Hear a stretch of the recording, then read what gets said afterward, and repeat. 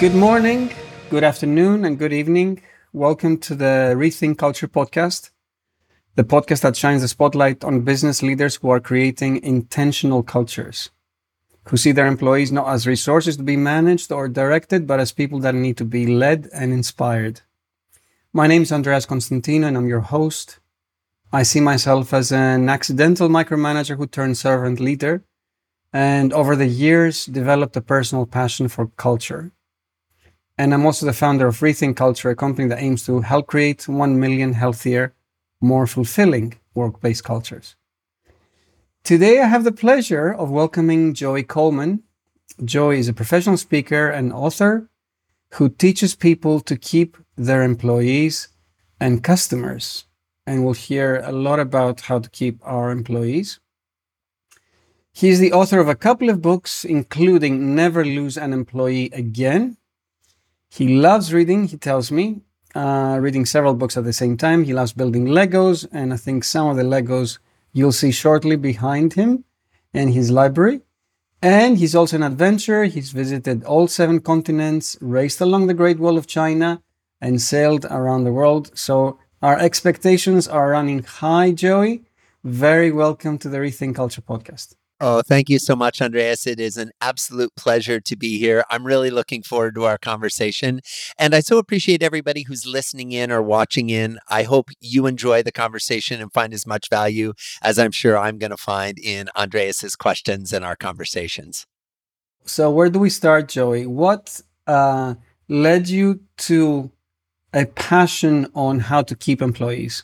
Well, I think if we look at my passion for keeping employees, it really stems from a number of life experiences. My career has been very eclectic. After studying government and international relations at university, I went straight to law school where I studied international law, national security law, and litigation. I had the pleasure of working for the United States Secret Service. I worked in the White House Office of Counsel to the President. I worked in the CIA. I worked for business consulting companies. I worked at a company that did promotional products. I worked in various law firms. I was a criminal defense lawyer. I taught at the postgraduate level. I ran an ad agency for almost 15 years. And what's interesting about all of these different career experiences is in every one of those jobs, the way you succeeded as a business, as a leader, as an employee within the organization was by having a keen understanding of the human condition. Why do humans do the things they do? And what can we do to convince, persuade, encourage them to do the things we'd like them to do? And that has kind of led me on a lifelong exploration of experience, of human dynamics, of interpersonal interactions in both a customer setting, an employee setting, and even just in a human-to-human setting in our travels or in our day-to-day lives. So you started by writing this book, Never Lose a Customer Again. And recently you published a second book, which is Never Lose an Employee Again. So was the second book always in the back of your mind, or did it come up in the later stages?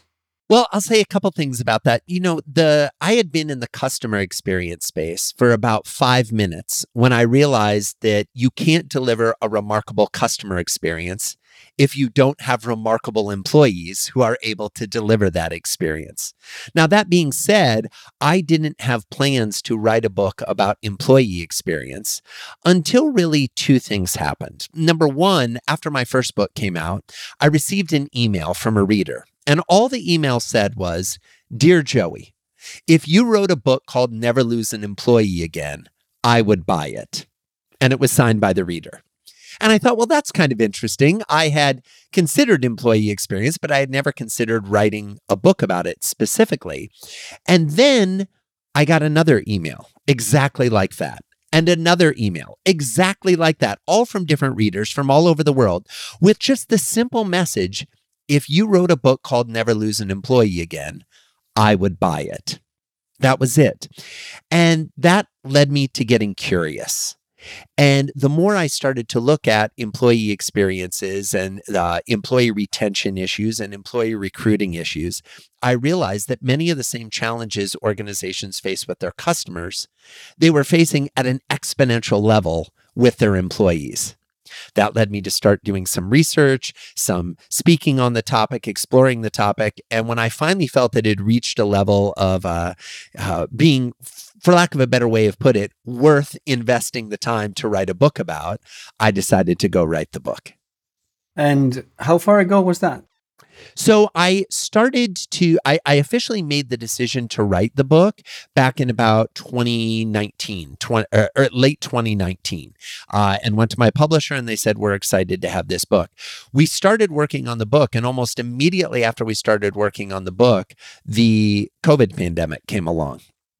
And I actually reached back out to my publisher and I said, we need to pause.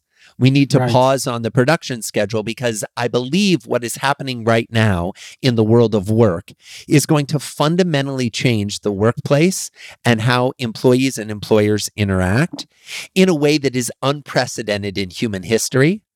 And I want to give time to see how that plays out. Mm-hmm. And so this allowed me to do even more research on things like remote work, on globalization of work, on workplace culture. And I'm glad we did pause so that we could kind of experience the breadth of that. The reality is those stories are still playing out today. They're still evolving. They're still changing.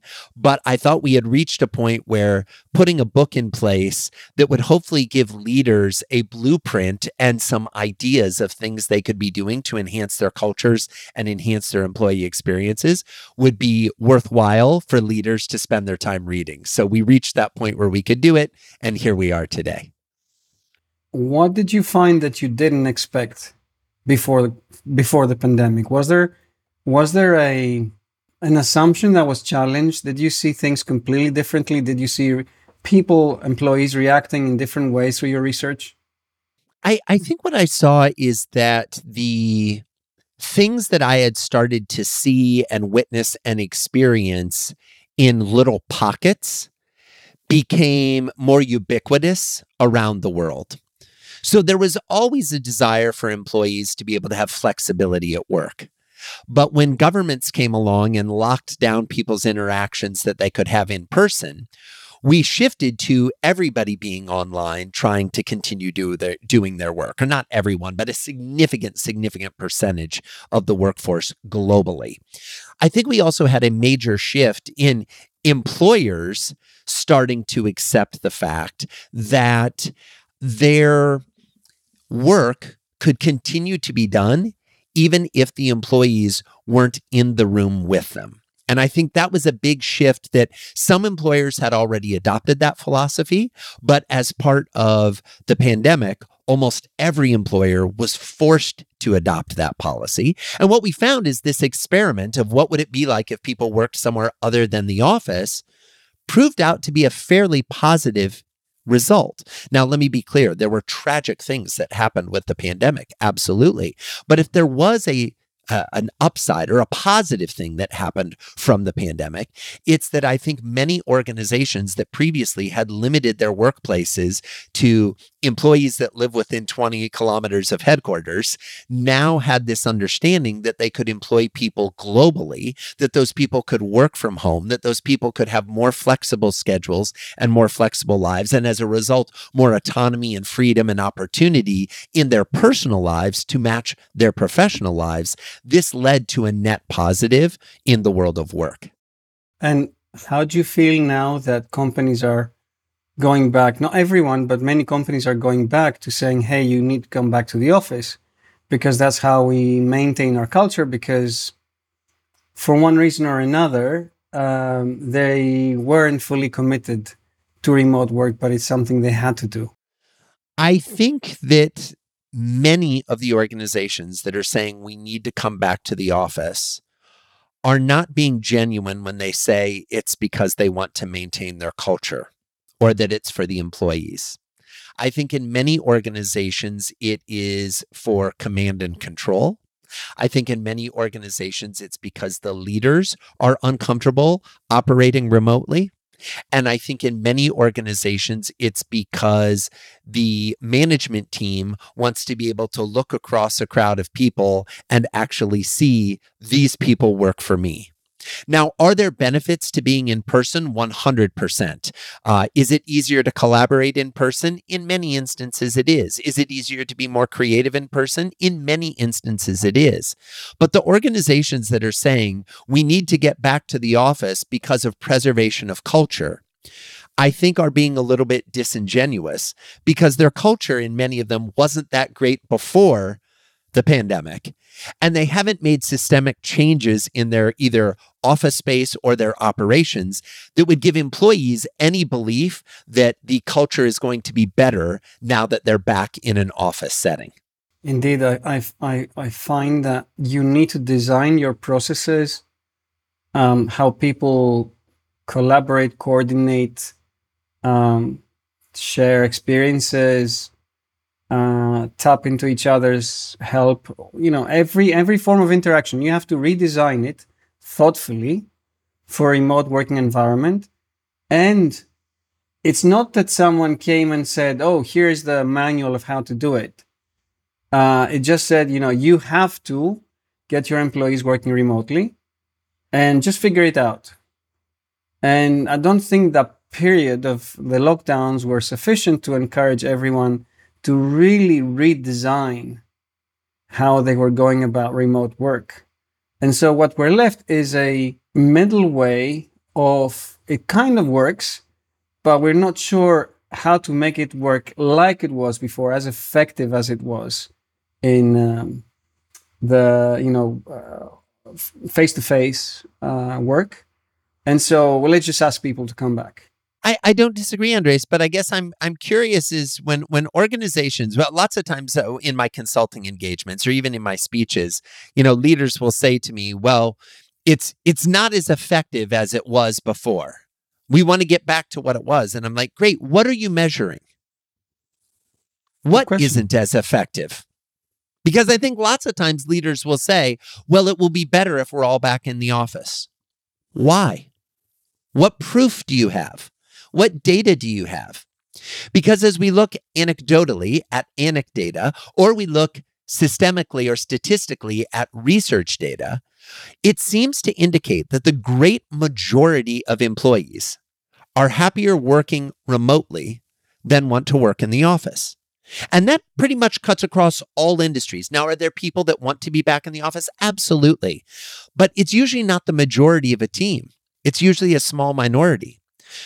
So we're going to take all these people who've been working from home for 1 or 2 or 3 years and now say, come back to the office because it's going to be better? Better for whom? Better for the employee? Statistically, no. Better for the employer? Well, maybe conceptually, but what is the data that they are citing that will make it better? What I find fascinating, Andres, is so many organizations increasingly are driven by data. We know if an advertisement works based on how many click on it, how many go through our funnel, and how many convert. We are driven by data because we know when we're in our factory setting, we manufacture to certain tolerances that only allow us to have a small percentage of defects per million products created. Yet when it comes to our interactions with our coworkers and our employees, we say, well, it'll just be better if you're back to work. There's no data. There's no analysis, which to me supports the belief that many organizations are completely out of touch with what their people actually want and instead are trying to force their employees into a model that they believe will work, even though they have no data or proof that it actually does. Do you have a sense whether a choice of remote work affects engagement? I think a choice, as a general rule, improves engagement because it leads to feelings of autonomy and freedom. When employees feel that they have autonomy, when employees feel that they have freedom, when employees feel that they have flexibility, they are more productive, they are more efficient, they are happier at work, and they stay longer. All the things that organizations say they want. Now, the flip side of that, Andres, is that most organizations, by giving an employee autonomy, by giving them freedom, they might not choose the thing that you as an organization want them to choose. And this creates the conflict. This leads us back to a command and control structure where we say, I want you to work these hours in this location doing this task. That's fine. And there are certain jobs and certain positions where we need to perform in that degree. But increasingly in businesses across all industries, we're not needing employees who can execute on discrete tasks. Those tasks can be automated. Those tasks can be systematized. Those tasks can be relegated to robots or AI. Increasingly, we're looking for employees who can exercise critical thinking and critical judgment and can respond to unforeseen scenarios in a way that is in alignment with our organizational values. Those type of scenarios, by their very nature, require emphasis on autonomy, emphasis on flexibility, emphasis on creativity that the typical business structure is not designed to either create, gender, or foster. Is there something else besides remote work that you feel is a driver for engagement? Oh, I think there's many things that are drivers for engagement. I think the number one driver for whether an employee feels engaged with the work they do is whether they feel seen, heard, and valued. If an employee doesn't feel seen, heard, and valued, I don't care whether they're working from home or they're working from the office, they're not going to be happy. And I believe we need to have all three things to succeed. What do I mean by that? An employee needs to feel that they individually are contributing. They need to be seen for their contribution. They need to be seen as someone who is a vital part of the organizational operation. Secondly, they need to feel heard. They need to believe when they raise their hand and say, we need to be better at this, or there's a problem I'm noticing, or I need more support here. They need to feel that they're not shouting that to the void. But most importantly, they need to feel valued and appreciated. Andres, I've had the pleasure of traveling to all 7 continents, as you shared. I have yet to meet a human being on the planet of any age, any gender, any race, any religion, any country, any culture, who has said to me, Joey, I have enough appreciation in my life. I never need to be appreciated by anyone else ever again. I am full. I'm done. Humans want to feel that they're making an impact. They want to feel that they're experiencing progress. They want to feel that they're making a contribution. They want to feel that their contributions and their impacts are rewarded, are acknowledged, are appreciated, and are valued. It's that simple and it's that complex. So you talk about recognition, being listened to, and being appreciated, right? Yes. So I read about this 100 days methodology, which you talk about in your book, but can you summarize it for us? Like, is this seen, heard, and appreciated? Is this part of the methodology?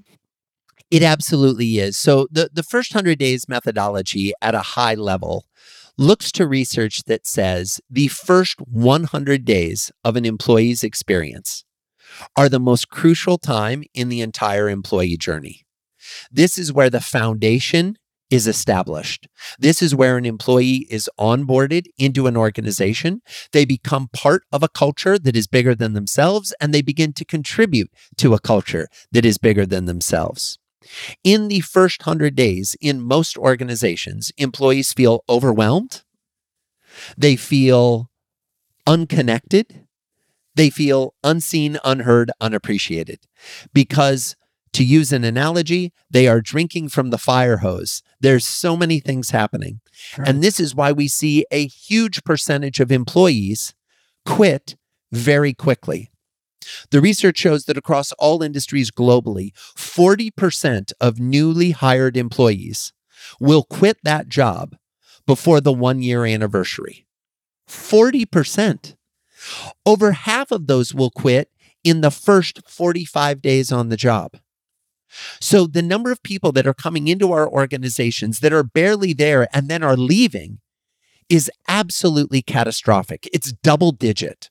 What's scarier to me, Andres, than those statistics is that the typical business leader has no idea what their percentage is. They have no idea how quickly people are leaving, and they have no true idea as to why they're leaving. And as a result, they're trying to solve this problem by quickly recruiting someone new, refilling the seat, getting someone else in the position, and we're bringing them through the same broken recruiting process into the same broken onboarding process, hoping we'll get a different result when it comes to their retention and engagement. This is not a recipe for success. And what I try to do in the book is outline a methodology and a framework for thinking differently about the employee experience in the first 100 days and beyond in a way that leaves employees feeling seen, heard, and valued. I can certainly attest to the power of the onboarding process. And to be honest, I didn't recognize its importance until I messed it up. So there's this story. Our current CEO, so I've transitioned away from the CEO to someone else in my business. And the current CEO, when they started in the company, we didn't pay any attention to the onboarding process. So she started when it was summer. I was away on holiday. I was the one person that could onboard her. She started as a salesperson. And we gave her a second-hand laptop that wasn't properly, cleaned, from the previous user.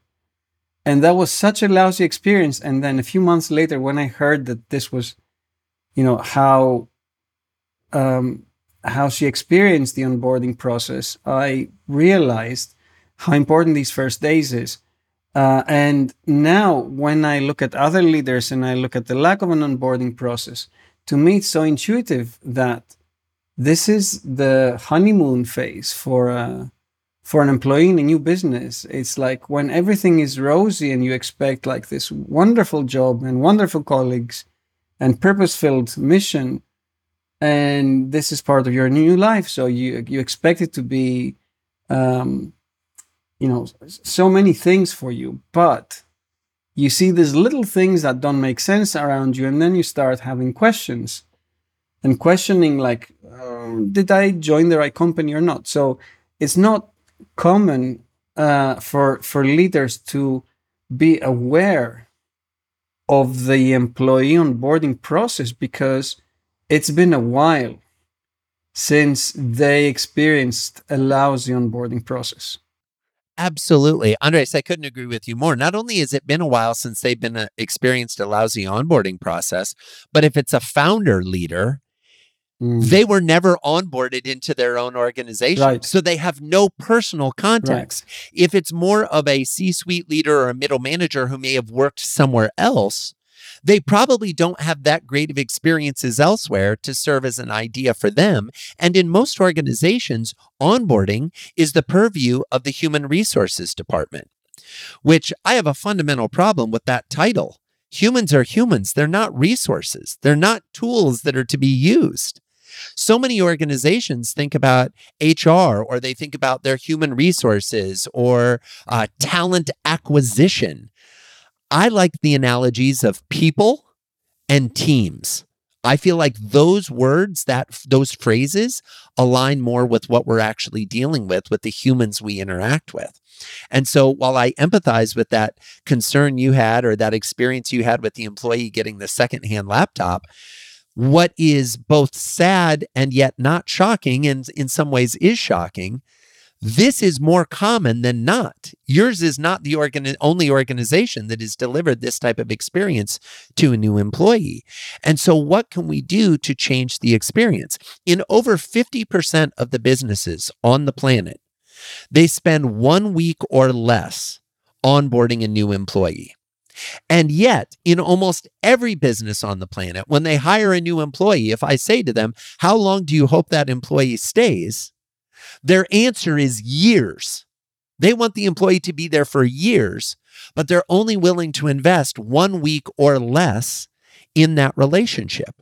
What I think is interesting is when we step out of the business context and we look at our personal lives. Imagine you meet someone and you decide to start dating. How foolish would it be to believe, I'm going to show you that I care about you and focus on you for 1 week or less, with the hope that this leads to a long-term, happy, multi-year marriage. This would not be a recipe for success. This would be a recipe for failure.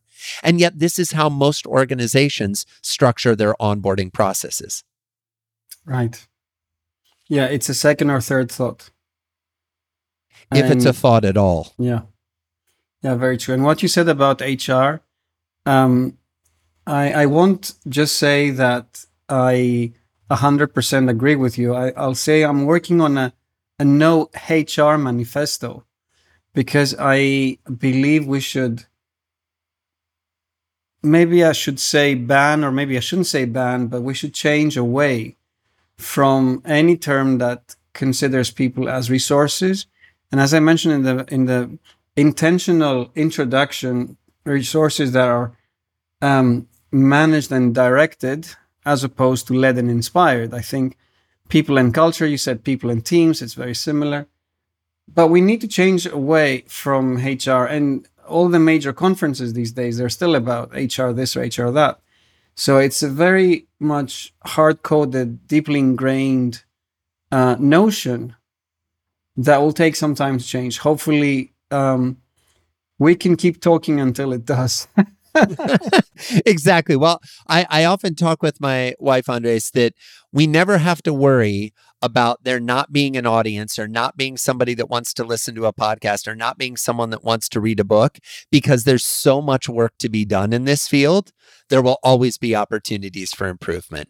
So, Joey, moving to another topic, we didn't talk much about you. We just talked about your book on onboarding processes and culture and so on. But I do always love to dive into the humanness of people. And let's just take one simple factoid, or three factoids, which is this game I like to play, which is the 2 truths and 1 lie. So we don't have the time to get to know you properly, but maybe we'll get to know a little bit about you through 2 truths and 1 lie. So okay, great. So I'll give you 3, and then you can try to guess which one is the lie. So number 1, I've been on the International Space Station. Number 2, I've been nominated for a Grammy, the Recording Artist Award. Number 3, I performed as a singer in concerts on all 7 continents. These are extremely good, Joey. They're all impossible. I would definitely bet against the International Space Station, because I cannot possibly imagine how you got yourself up there. But let's leave the answer to the end of the podcast. And what else can we talk about? Who's a role model for you? Who do you look up to? Oh, Andres, I have so many mentors, and I have so many people that I look up to. As somebody who is a student of the human condition, I have mentors and role models in the world of personal relations, familial relations, business relations, stranger relations. So there's a variety of people that I look up to. I feel like it's not answering your question if I don't point to at least one. So allow me to point to one that I think is someone who is often looked up to in the world of business. But the reason I look up to them may be a little bit different than a reason why some other business leaders look up to them. And that person would be Sir Richard Branson. Sir Richard Branson obviously is the founder of Virgin, the various Virgin Airlines, Virgin Cruises, all the different Virgin branded organizations, has been an incredibly successful business entrepreneur and leader for decades. I had the opportunity to spend some time interacting with him earlier this year at an event. And what I realized very quickly about him is that he is as concerned about the little things as he is the big things. We were sitting at a lunch having a conversation, and someone at the table referenced they were going to be going on one of his cruise ships. And he said, well, where are you going on the cruise ship? And they said, oh, we're going to be going on this route. And he says, oh, that sounds lovely. And he says, I'm excited to hear what you think about it. And they said, oh, we'd be happy to share what we thought about it. And he said, how has it gone thus far? And I thought, this is really interesting. This is a billionaire who's talking to a customer who has a ticket on his cruise. This is as close to the base level operation business-wise of his cruise business as possible. And the person said, well, it's actually been lovely and we're excited, but there was this thing we were trying to do about connecting, from one part of the cruise to a different part of the cruise, and we just haven't been able to really find out the answer. And he said, give me one moment. And he pulled out his phone and he said, what's your email? And the person said, and they shared their email address. They were a little caught off guard. And he said, I'm sending an email to the head of experience at Virgin Cruises and copying you, asking that person to answer your question and get everything sorted out. It's been sent. And I thought to myself, here's a billionaire who's eating his lunch, who is taking the time to create a remarkable experience for a customer that is a one-off. This isn't going to improve the entire cruise line. This isn't a systemic enhancement. This is going to improve the experience of one person. And in that moment, Andres, I realized what I believe has been a secret to his success. That is, even though he has grown to, I think there are over 400 companies in the Virgin universe, he's still committed to the remarkable experience of an individual customer. It's hugely inspiring. And at the same time, to me, it raises a question, which is, what is the definition of the ideal leader? Because there's this example where, the leader of a large organization goes and taps a senior staff member, asks them to help a customer. There is more extreme examples in Elon Musk's biography, where, and he's still living, so it's technically half a biography. So where he's extremely attentive to detail to the point of micromanaging everyone around him. And the question for me is, at what point is the model of a servant leader allowed, if at all, to be so attentive to detail that they immerse themselves too much into the business and start creating some disruption or chaos? Or is that maybe setting the right example? Like, I don't have an answer. I'm wondering if you do. Well, I don't know that I have an answer. I certainly have some thoughts. And I think at the end of the day, being a leader is a balance. It's a balance between setting a vision and being strategic with acting tactically and specifically. It's a balance of where are we going as an organization, where are we going as a culture, and where are we right now in this moment. It's also a balance of where have we been and what have we learned and what has brought us to this moment.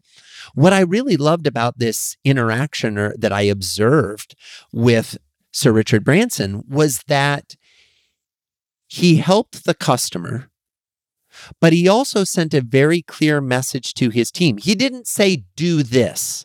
He didn't say, get them a better room. He didn't say, connect them in this, solve this problem. He just said, as I understand it, the way he related it, I didn't see the email, help these people with their question.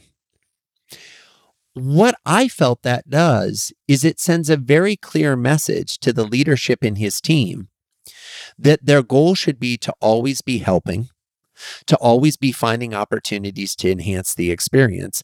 And that if he's willing to do this and live this in his personal life, hopefully his leaders should be willing to do this. And by default, their direct reports will see them doing this. And this is how you have an organization that is driven by the concept of experience as opposed to driven by the bottom line or driven by the more data elements of, well, as long as we achieve the result, how we got there doesn't matter. Right. So it's the leader who has to stay behind the scenes and coach, but from time to time has to jump in and set an example, in that case, for excellent customer service. Absolutely. We happen to, one additional aside, we happen to be at his private island in the Caribbean, Necker Island. And not at this meal, but at another meal, I saw him get up when he was done and pick up his plate and walk it over to the server instead of leaving it on the table for the server to collect. And again, I observed this and I thought to myself, here's someone who does not see themselves as above the other members of the team. Now, some might say, well, he was taking that server's opportunity to clear his plate. I don't think the server was thinking, oh, I wish I had more opportunities to clear plates. I think the message that he was sending in that moment is, I want to help wherever I can. And at least that has, for many years, I've tried to adopt that as my own philosophy, that I don't want to micromanage, but I would never want anyone on my team to feel like I'm asking them to do something that I wouldn't be willing to do myself or that I haven't done myself, and that I am always available to them to do the things that maybe are beyond the scope of what they can do, the resources they can access, the phone calls they can make that I might be able to do more easily. I try to be available in that context for them. Loving to serve others is something we don't get taught, but it's something that elevates all of us, both the person being served and the person doing the serving. I learned this from one of my mentors that I have the utmost regard for, Warren Rustand, who said something along the lines of, we need to love to live, love to learn, and love to serve. Mm-hmm. And the other thing that your story reminded me of is how powerful is for each of us to be driven by our values, be extremely resolute, because it requires extreme resolution of what our values are. So, even if you are a billionaire and your value is, let's say, I love to serve, or I love to just do my due, take the plate and just offer it to, just take care of it, essentially.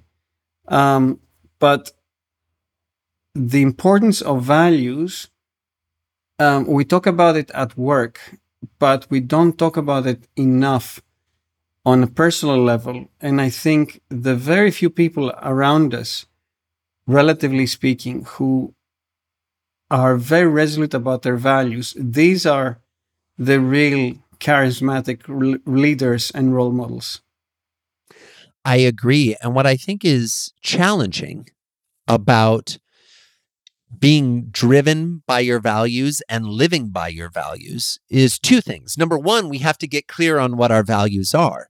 And in my experience, getting clear on what our values are usually comes from making mistakes that go outside the bounds. And we eventually course correct to say, no, actually, my value is this because of this consequence, this experience, this mistake I made, something I felt.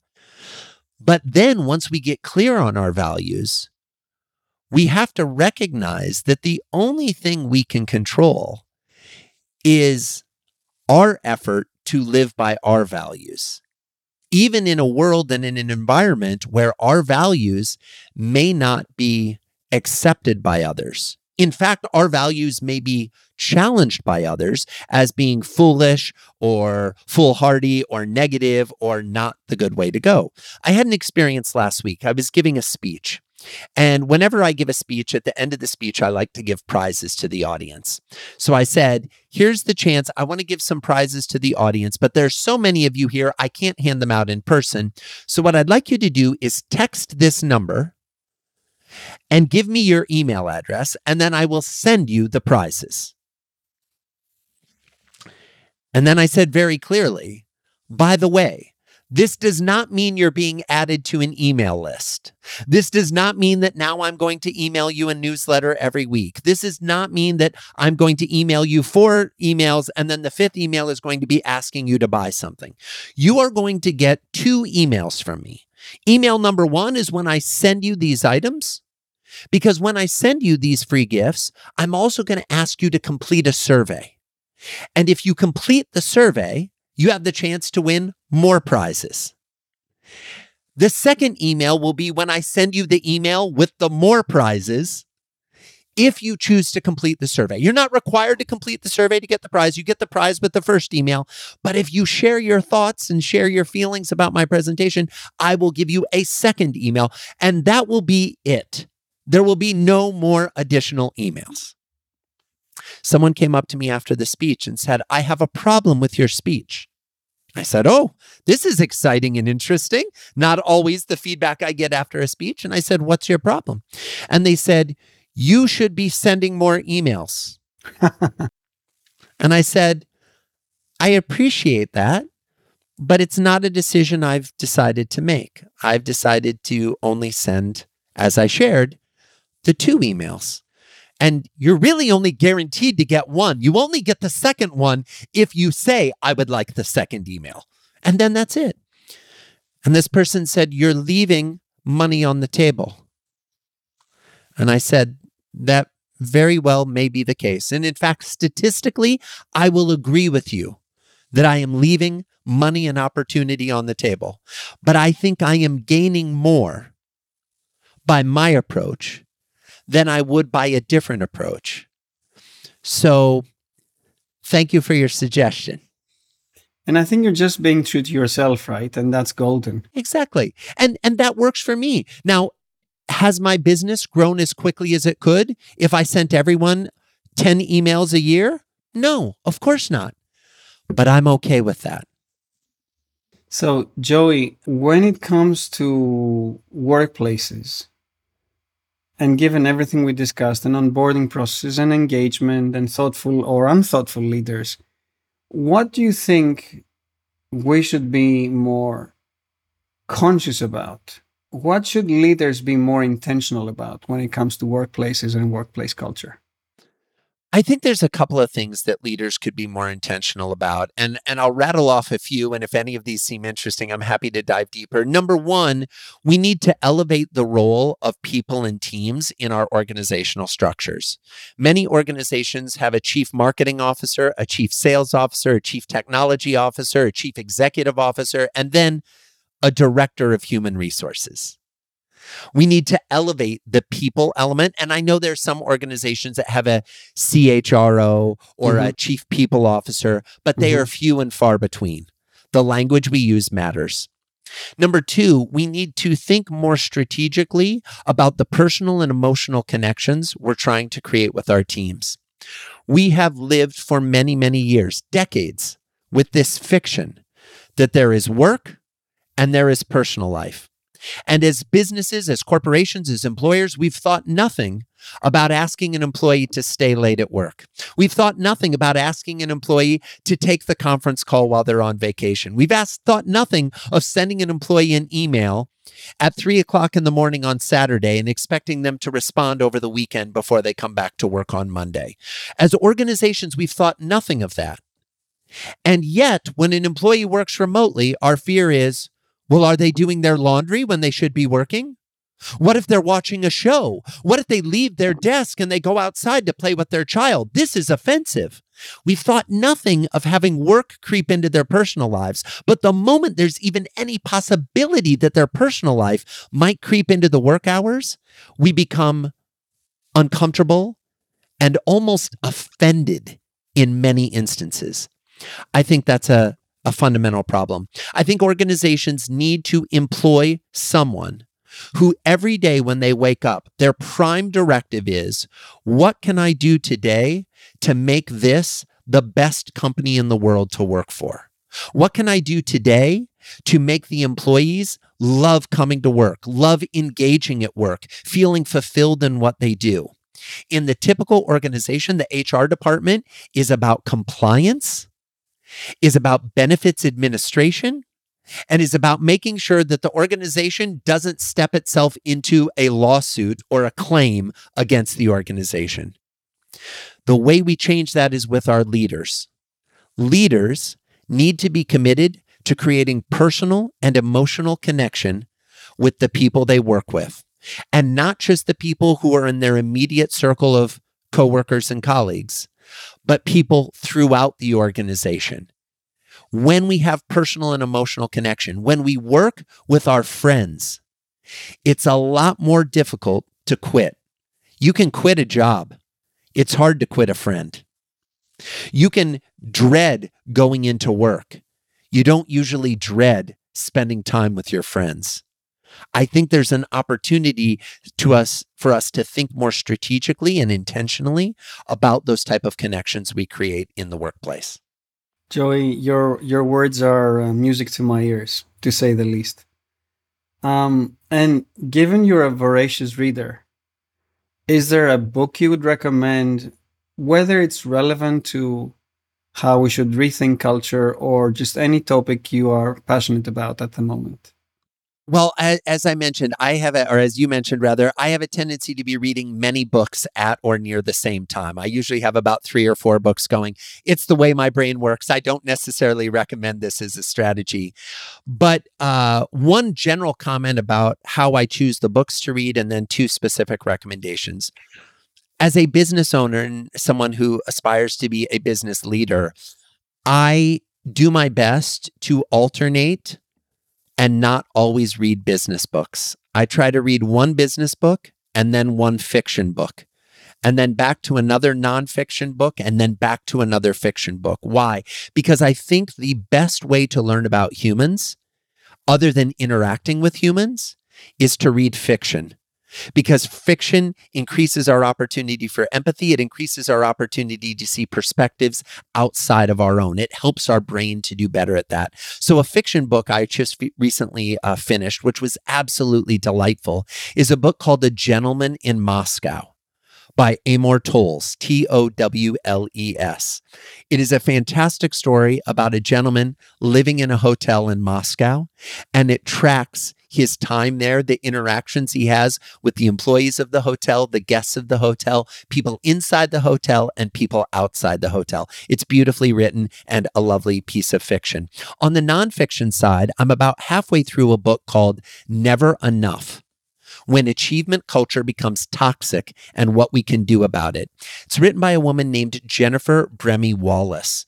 And the entire book, at least the first half that I've read, is all about how we are driving children to succeed, to get great grades in school, to go to the best universities, to be involved in as many organizations as possible. I'm reading this for a couple reasons. Number one, I'm a parent, and I want to have a better understanding of my parenting as it relates to my children. Number two, I'm a member of a society, and I want to have a better understanding of the culture that we are creating globally with this drive. And number three, as an employer, I want to have a better understanding of young people entering the workforce, what they've grown up in terms of this push for more, to achieve more, to have more line items on the resume, to succeed more, how that will affect their ability to perform within an organizational structure.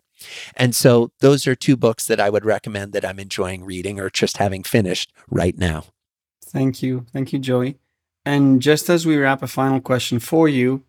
Which of the 3 facts is a lie and what are the truths?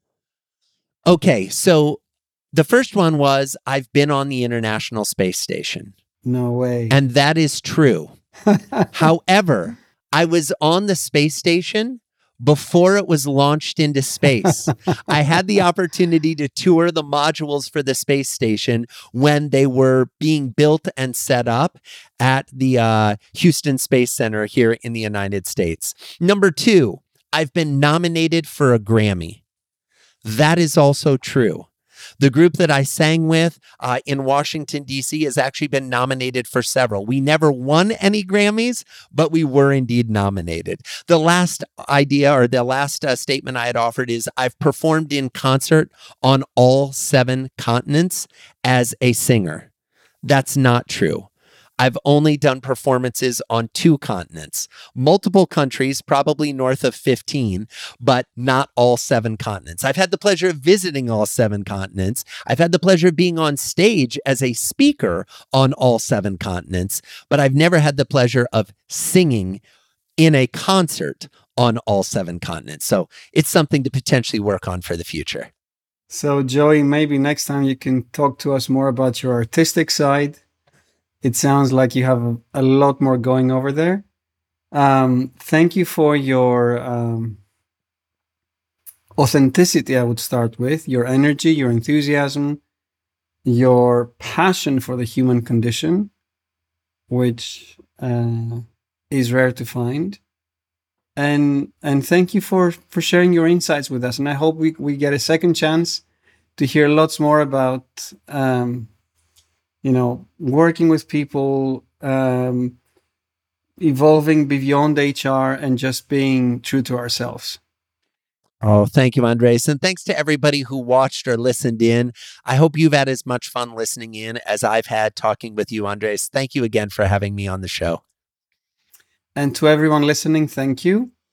Do hit the subscribe button so you don't miss the next episodes. And don't forget to tell us what you think by emailing rethink@rethinkculture.co. And keep leading.